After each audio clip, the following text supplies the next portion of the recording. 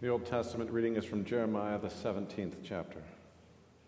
Thus says the Lord, "Cursed is the man who trusts in man and makes flesh his strength, whose heart turns away from the Lord. He is like a shrub in the desert and shall not see any good come. He shall dwell in the parched places of the wilderness, in an uninhabited salt land. Blessed is the man who trusts in the Lord, whose trust is in the Lord. He is like a tree planted by water that sends out its roots by the stream and does not fear when heat comes. For its leaves remain green, and is not anxious in the year of drought, for it does not cease to bear fruit." This is the word of the Lord. Thanks be to God. The Holy Gospel according to St. Luke, the 6th chapter. Glory to you, O Lord. Jesus came down with them and stood on a level place, with a great crowd of his disciples and a great multitude of people from all Judea and Jerusalem and the seacoast of Tyre and Sidon, who came to hear him and to be healed of their diseases. And those who were troubled with unclean spirits were cured. And all the crowd sought to touch him, for power came out from him and healed them all. And he lifted up his eyes on his disciples and said, "Blessed are you who are poor, for yours is the kingdom of God. Blessed are you who are hungry now, for you shall be satisfied. Blessed are you who weep now, for you shall laugh. Blessed are you when people hate you, and when they exclude you and revile you and spurn your name as evil on account of the Son of Man. Rejoice in that day and leap for joy, for behold, your reward is great in heaven, for so their fathers did to the prophets. But woe to you who are rich, for you have received your consolation.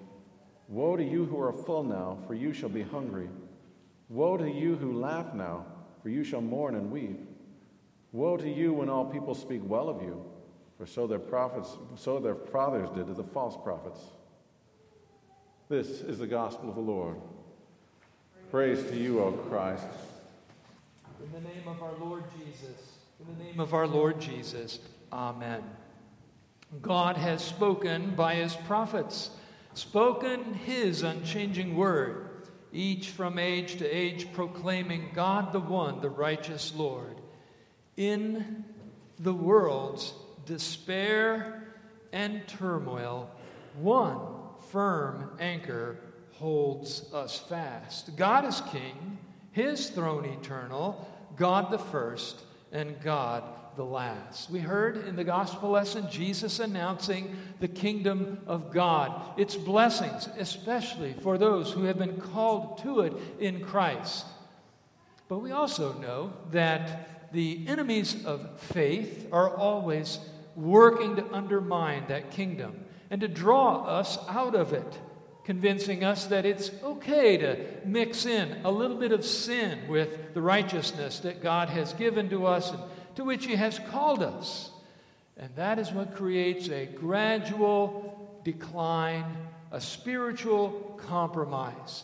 There are many discussions in the Bible about this problem, and God's word urges us not to think we are immune to it, but instead to be prepared for it. And so tonight, as I mentioned in the opening announcements, I want to go back to the Old Testament example of this very thing. The clash between the kingdom of God and the kingdoms of this world by looking to a very interesting character by the name of Gideon. To help you understand who Gideon was, we need to go back to the time of the Judges. The Judges come after Moses. Moses led the people of Israel out of slavery in Egypt into the promised land. Moses' ministry was filled with miracles, the 10 plagues, the parting of the Red Sea, the manna and the quail, and many, many others, leading finally to Joshua and the people of Israel settling in that land of milk and honey that God had promised. But not long after that, things begin to fall apart. And this is the time of the Judges, a time when Israel forgot the word of God and began to mix the religion of Yahweh along with the religions of Baal around them. It was a time, as the writer of Judges says, when every man did what was right in his own eyes. And so we come to Gideon. God did not forget his people, But from time to time, he would raise up his servants, judges, leaders, who would call Israel back to the kingdom and would lead them out of their spiritual complacency. Gideon was threshing wheat on a threshing floor, a wine press actually, to hide the wheat from the Midianites who were constantly raiding and robbing from them. Let me read you a few verses out of chapter 6 and one verse out of chapter 7. The angel of the Lord appeared to him. The Lord is with you, you mighty man of valor. Gideon said to him, "Oh, my Lord, if the Lord is with us, why then has all this happened to us? Where are all the miracles which our fathers told us about, saying, 'Did not the Lord bring us up from Egypt?' But now the Lord has forsaken us and delivered us into the hands of the Midianites." Then the Lord turned to him and said, "Go in this might of yours, and you shall save Israel from the hand of the Midianites. Have I not sent you?" So he said to him, "O my Lord, how can I save Israel? Indeed, my clan is the weakest in Manasseh, and I am the least in my father's house." And the Lord said to him, "Surely I will be with you, and you shall defeat the Midianites as one man." So we'll read about that time when Gideon was called by the Lord to lead Israel out of its time of spiritual complacency. He was threshing wheat to hide from the Midianites, and the angel of the Lord called him. Gideon was very hesitant. We'll see how God deals with Gideon's own hesitancy as well, and ours. But you know, it's not hard to see that in many ways the time of the judges is mirrored by our own times here in America. A time where people tend to do what is right in their own eyes, who have stopped their ears from listening to the Word of God, who have gradually become a decadent, immoral country. Churches who over 100 years have been spiritually compromised, in which sermons now sound more like emotional pep talks than the preaching of sound doctrine, and where the people have no serious study of Scripture, and Sunday school is virtually non-existent anymore. Marriages 50 years ago began to fall apart, and families along with them, and we are just now starting to realize the consequences of this spiritual compromise and this spiritual complacency. And so we need to take a look at the time of the judges and be inspired by the example of Gideon ourselves. So really the first point in this message is the first step that the angel of the Lord told Gideon to take. How do you respond to a situation where everything is sliding sideways and you're only one person? What's interesting, the first thing that the Lord told Gideon to do was to start in his own family, to tear down the altars of Baal. His father had an altar to Baal. So Gideon got up in the dark of night, and he went and wrecked that altar. And the next morning, the people in the community saw it, and they were in an uproar. How can anyone do such a sacrilegious thing? And they come to Gideon's father, and they expect him to turn over his son to them so they could kill him. But apparently, Gideon, what he had done, resonated with his father. And I think this is often the way spiritual complacency works.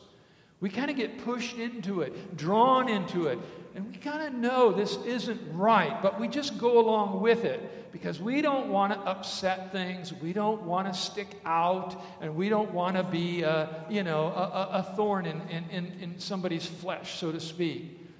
But I think Gideon's father recognized it, and so what he said was, "Hey, I'm not turning my son over to you.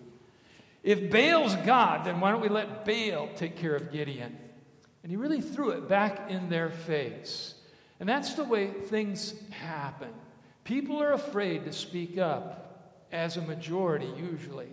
But when one person has the courage to be reviled, to be hated, even to be killed, then the others, the true believers, in whom there still is a little flicker of faith in their hearts, they realize that that's the right thing. That's the line in the sand. And they have to finally make a choice between good and evil. And so this is where Gideon begins. And it's where all things need to begin ourselves today. We need to begin in our own personal lives, our own personal sin that we struggle with. And we need to tear that down first and seek God's forgiveness and seek God's blessings. And we need to be able to be like Gideon and say, I don't care what happens to me. I'm following the Lord's will in my life. That can be a very difficult thing to do. But all it takes oftentimes is for one person brave enough to do that, and others will follow. Which brings us to the second part of the sermon, and that's where the fight begins to get real. Now he's not just talking about Gideon's family or Gideon's community, but the Midianites have invaded with a huge army. They're encamped in the valley of Jezreel. And Gideon does what any normal person would do in a situation like that. He begins to gather an army together. But Gideon was also scared of this situation and hesitant. And so he does something that is not recommended at all. For some reason, God, in his forbearance, allowed it to happen to Gideon. But Gideon puts God right to the test. He takes a fleece and he puts it on the threshing floor and he says, God, if you're with me, then tomorrow morning let the fleece be wet with dew, but the ground all around it dry. Well, the next morning he wrings out the fleece and it wrings out a bowl full of water. Now Gideon says one more time, Lord, I don't want you to be angry with me, but tomorrow, why don't you let the fleece be dry, but the ground all around it wet? And sure enough, he goes out in the morning, and there it is. The fleece is dry, the ground is wet. Gideon put the Lord to the test. As I said, it's not something we're supposed to do in the Bible, but for some reason, God allowed it in this case. However, there's a great lesson to be learned from this. While God doesn't call us to test him directly like that, God does tell us in many places to put his word to the test. For example, in Romans chapter 12, Paul says, do not be conformed by this world, but be transformed by the renewing of your mind. And then here it comes, that by testing, you may discern the will of God. That means basically looking at God's word and trusting in it enough to do what it says, and then to look at the outcome of all of that. And this is what God's word calls all of us to do in a very general way, sometimes some of us in more specific ways according to our different vocations. But all of us are called to repent of our sins, to believe in God's forgiveness, to trust in his promises of the Holy Spirit to help us obey his commandments. And that is something God wants us to test. He wants us to look at that, believe it, and do it, and then ask ourselves, am I better off now? Now, you may not be richer or healthier, or somebody might not love you the way you would like them to, or something like that. But I guarantee you that you could test God's word in that way, and you will prove that things will be better for you, your heart will be better, and that goodness will grow, and ultimately you will be a very happy person as God leads you in that way of his kingdom. As Jesus says over and over, this is the life of blessing, and it is good. So we trust God's word, and we put that word to the test. Well, now we come to probably the most interesting part of Gideon, and that's as Gideon's gathering his army together. Now, before I talk about that, though, let's go back to what I said about idols. Idols were prominent among the people of Israel. They had allowed them into their homes and into their lives. And we need to ask ourselves, what is an idol? Well, an idol is anything in this world that becomes more important to you than God's word. So what could that be? It could be modern popular ideas. It could be science. It could be government. It could be even maybe your own family. And in every case, they are telling you, you don't have to follow the words of Moses exactly. You don't have to follow the words of Jesus. It's okay. We can mix in a little bit of the world's ideas with a little bit of the teachings of God's kingdom. That's all okay. That's the way idols work. And that's the way spiritual complacency develops. And this is what God called Gideon to deal with. First, personally in his own life, tearing down the altars of Baal in his own family. And then testing God's word to see that it was true. And now finally, taking the fight to the streets. So Gideon starts gathering this big army, as big as he could get the army. But God intervenes and says, no, we're not doing it that way. In fact, he whittles Gideon's army down to just 300 men. And these 300 men are going to go into battle. They're not even going to go into battle with swords. They're going into battle with this, a shofar, or a trumpet, a torch, and a pitcher. And they surrounded the encampment of the Midianites late at night. And at the proper signal, they broke the pitchers, they lifted up the torches, and they blew the shofar. I just blew up the sound system, probably. All of this surprised the Midianites, shook them up, and then something very amazing happened. The Lord caused the Midianites to fall into confusion, and they began to kill each other in all of the confusion, not knowing who they were fighting themselves actually, and they destroyed the entire army. Now, some people might look at that story and say, well, Pastor Walter, are you saying we need to get our weapons, our swords, our AR-15s, and we need to get ready to take the fight to the streets and to start, killing people for the sake of the kingdom of God? After all, isn't that the way it worked out with Gideon? Now, this is where we need to step back and think about our place in the timeline of God's plan of salvation. There was a time for bloodshed for the sake of God's kingdom, and it was because of this. Because God was preparing the world for his Messiah, and the devil was throwing everything against him to stop this from happening. But God needed there to be a Bethlehem. He needed there to be a Mary and a Joseph. He needed there to be a Jerusalem and a temple and a cross and a tomb. All of those things needed to come together. They needed to be in place. And if necessary, God shed blood to make sure that that would all happen. Christ has come. And this is God's way of bringing to this world something better than the sharpest of all swords. And that's the sword of his word. God has been sharpening that sword for a long time. And now he has put that sword into our hands. Even in Gideon's day, that was a far more important sword than the shofar or the sword or the pitchers or the torches. It was the truth of God's word that mattered the most. And that's what we need to be prepared to bring into this world. Let me give you some examples of what I'm talking about here. In a Bible class some time ago, I called this truth bombs. You're standing around with some people at work, and somebody says something like, you don't really have to you don't have to go to worship to be a Christian. You hear it and you know, that's not right. But, we're nice. We don't want to upset things. So we think, I'll just let it go, And you think about if you let it go, who else is going to jump in if you don't jump in and do something about what was just said there, which is totally wrong. So we need to think about these things, and we need to ask God, give us the words to respond. And a good way to respond to something like that would be, Jesus always went to the synagogue.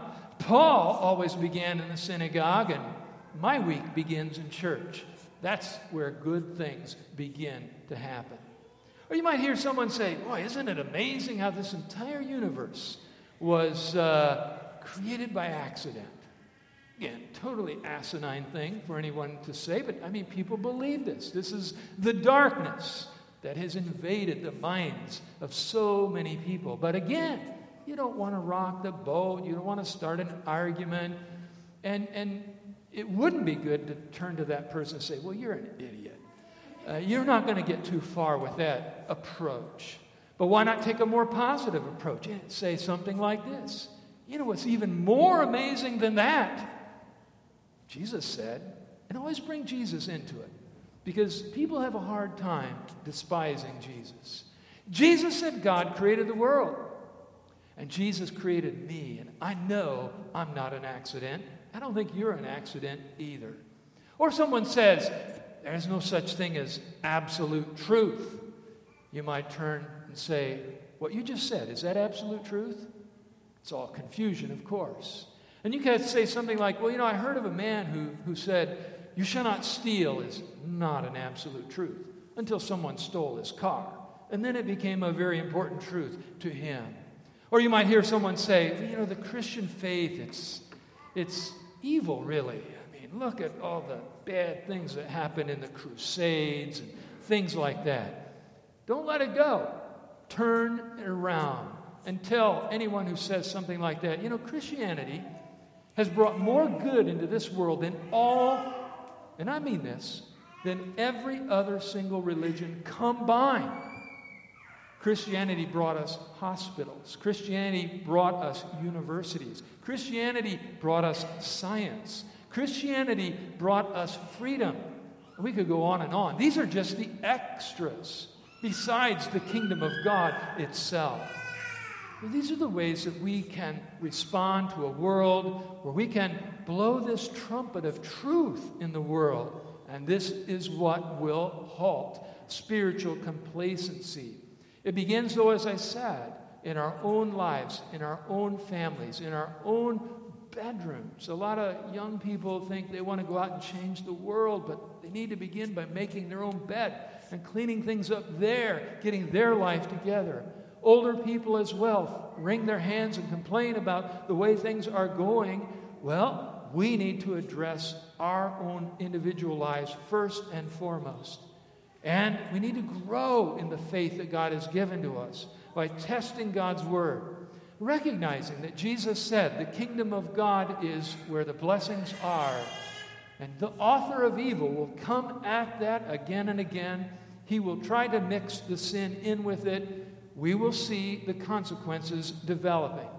But instead of that, we turn to tearing down altars in our lives first, testing God's word to see how true it is, and finally blowing the trumpets of truth until God calls all of the people who are going to be part of his kingdom eternally. In Jesus' name, amen.